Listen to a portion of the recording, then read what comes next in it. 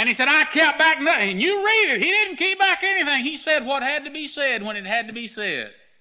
And he didn't apologize for saying it. Without reservation. I told you what God wanted. I told you what was profitable unto you. I didn't hide the truth. Even when it cost me everything I had. Without reservation. And then I see in this a sense of urgency.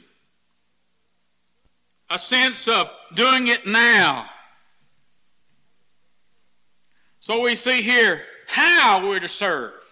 Now the next question I want to bring to mind is, when are we to serve? After we've tarried. After we've tarried. And when we serve, Paul said here, I was with you at all seasons.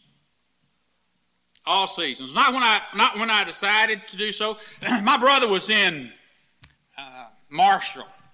And he was in a businessmen's group that decided to have one of these big name speakers come. Big time speaker come. The guy lived in New Orleans. He doesn't live there anymore. But he lived in New Orleans, and he had a worldwide, or at least a nationwide TV ministry. And they called him, they said, we believe you can really help the businessmen of this area. Will you come and speak to us? And the guy said, sure, I'll come. He said, but to come, you have to promise me $10,000 for one night, fuel for my airplane, and pay to park it there at the airport when I get there, a limousine, and the best hotel in town. Well, isn't that nice? I don't think Paul got some of those amenities, do you? I mean, I see Paul sneaking into town. And not having to worry about sneaking out, they'd run him out. But sneaking into town. He said, I've been with you continuously at all seasons. The Bible said, Paul said in Timothy, preach the word. Whenever you get a chance, that's what it means there. In season, out of season. Preach the word whenever the opportunity arises. Preach the word. When it's convenient, preach the word. And when it's not convenient, preach the word. Now, folks, I want to put aside the myth that God only calls a certain handful of men to preach the word. Every child of God is involved in what we're talking about, going. He didn't say over there in Matthew, now, all of you that feel the call of God in your life, go. He didn't say that. He just simply said to everyone, go.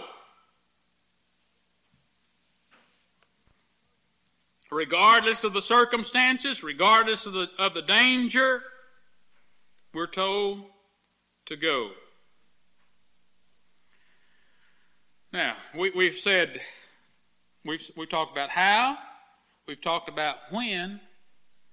Now let's talk about for just a minute or two where. Where?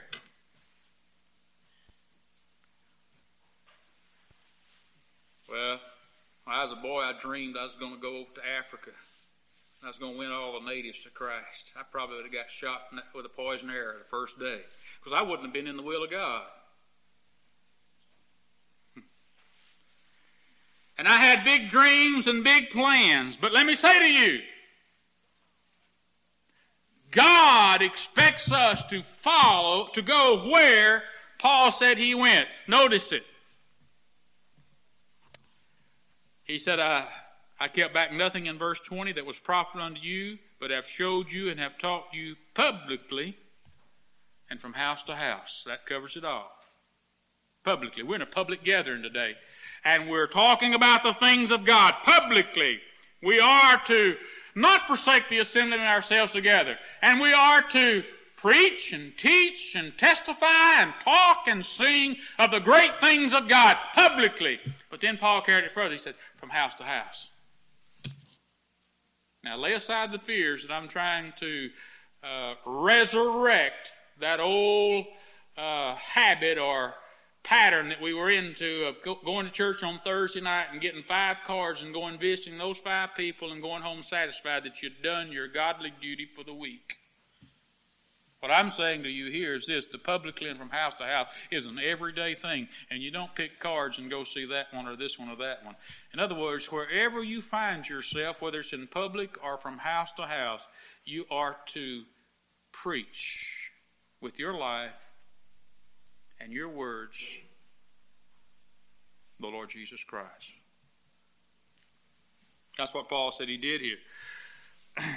And what was the message that Paul gave? It's the same message that we're to give. Notice it's all in here.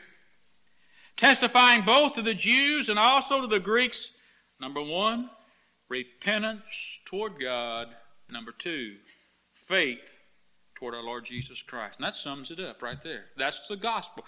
Everything that Paul wrote, he says in this one passage of Scripture here, these two little sentences here, clauses here, this is what I did. This is what I taught in all of my ministry. Repentance toward God. Not enough can ever be preached about repentance.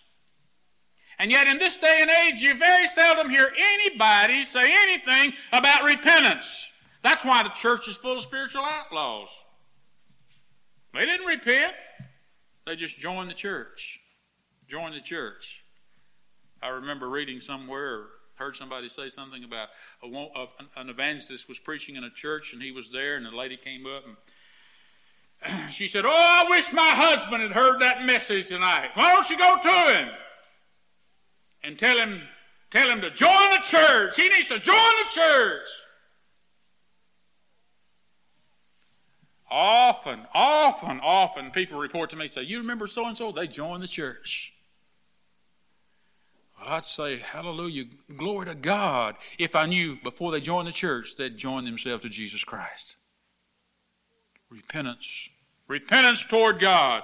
Repentance toward God. Repent ye, for the kingdom of heaven is at hand. That's the first message Jesus himself preached. And then faith toward Jesus.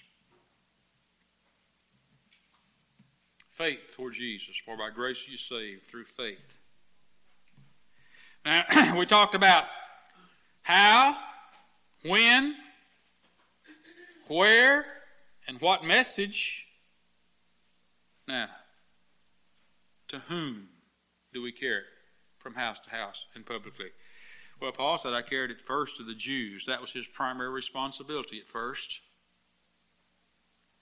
I mean, he tarried there a long time, and he worked with them for a long time. But the point came in his life when God said again to him, go. And he had to move his sphere of operation to Asia. To the Jews first, his own people. I think we have a responsibility to our own people. I think we have a responsibility to our own families. I think we have a responsibility to our parents if they're alive, to uncles and aunts and cousins and sons and daughters and grandchildren and all the rest. We have a responsibility to them to tell them the truth, the gospel of the Lord Jesus Christ. But our responsibility doesn't end there. It's to our families first, but we're also to carry it to the Greeks. And signified in that is to all men. Were we not instructed to go out into the highways, into the hedges, into the different parts of town and compel them to come in, to tell them to come in, to bring them in? Under the leadership of the Holy Ghost, we can do that. Now let me summarize all this by saying, going back to the beginning, before his death, Jesus promised his disciples that after he had risen again, he would go before them in Galilee, and he did. What we've read there in Matthew is the account of what happened when they came before him, or he stood before them in Galilee. A lot of people had seen him. The Bible tells how many, over 500 at one time, had witnessed his resurrection. And all of these people are gathered together. And he's already assured them that he's fixing to go to the Father. He's going to leave. He's not going to be here much longer. And that group of people had to be waiting to hear the very last physical words that they would hear from their Lord and Savior. Don't you know they paid close attention?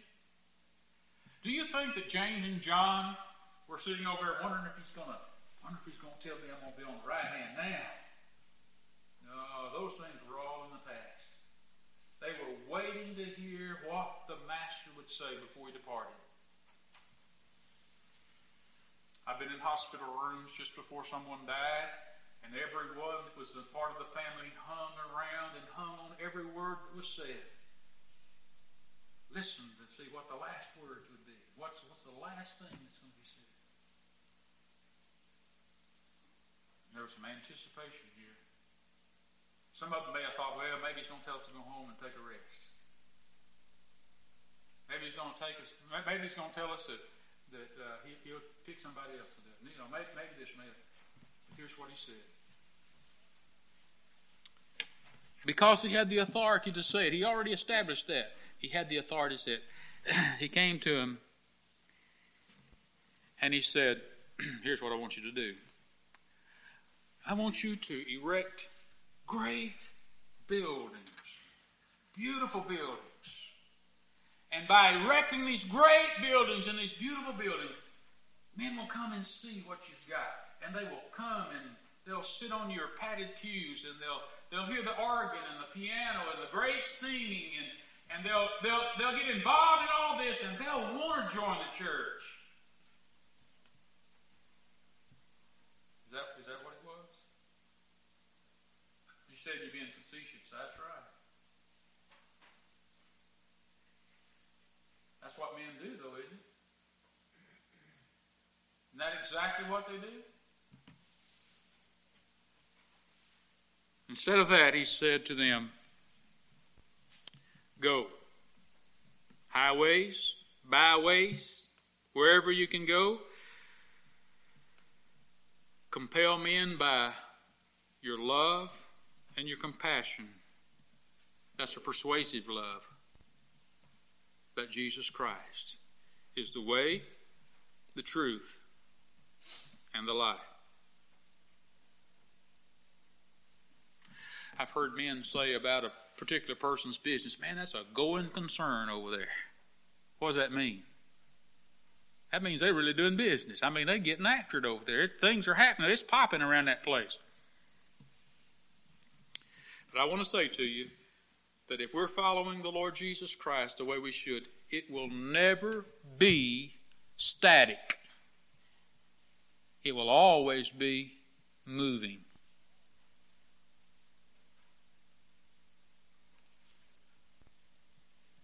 One way or the other. Go, he said. Go. Three great words of the Bible. Come, tarry, go.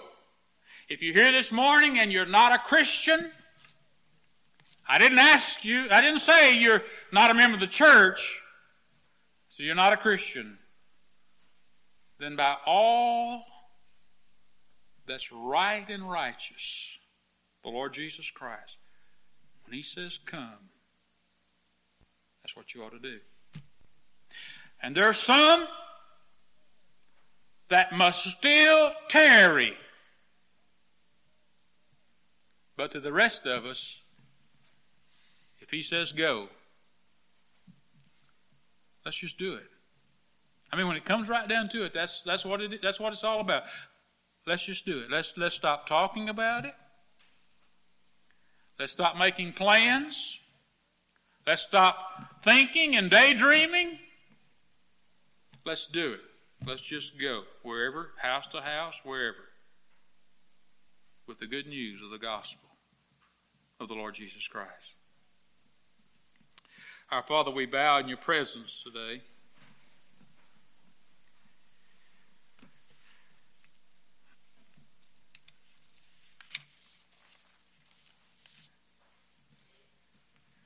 By your mercy, we're able to come and bow. I trust this morning, dear Father, that what has been brought will not give the impression to anyone that this can be done in the flesh or with plans and programs and schemes of men. That what we're talking about is simply trusting and obeying.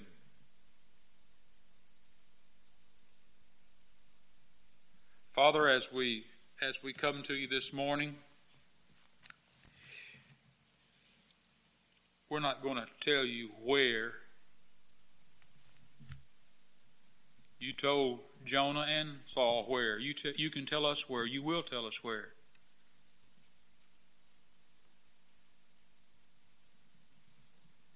We just want to be obedient to you, faithful to you, in season and out of season, whenever. Be willing to tell men about Jesus Christ. We bless your name today. How good you are to us.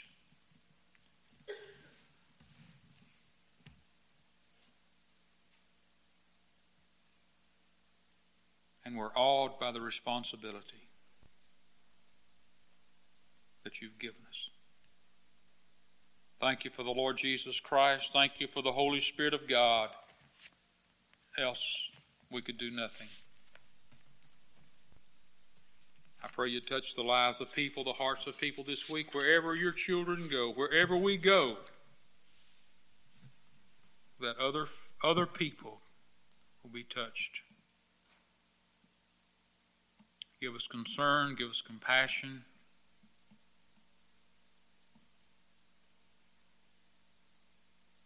Enable us to obey you.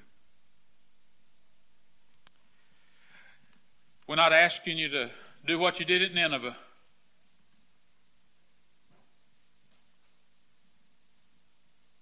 All we're asking you to do is just glorify yourself where we are. Thank you, dear Jesus. Thank you, Father. It's in Jesus' name I pray.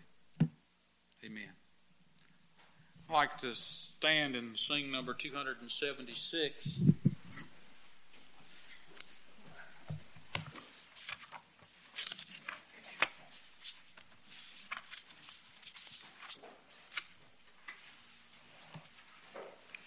This week, that wherever we are, we might do exactly what the song says. Stand up for Jesus.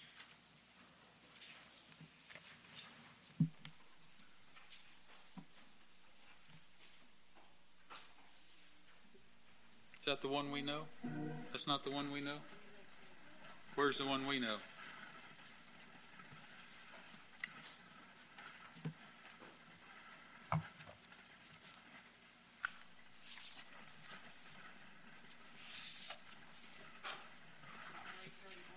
$331.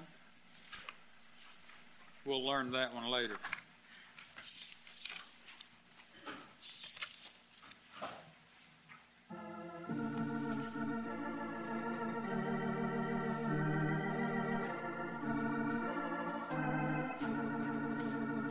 Stand up for Jesus, ye soldiers of the cross.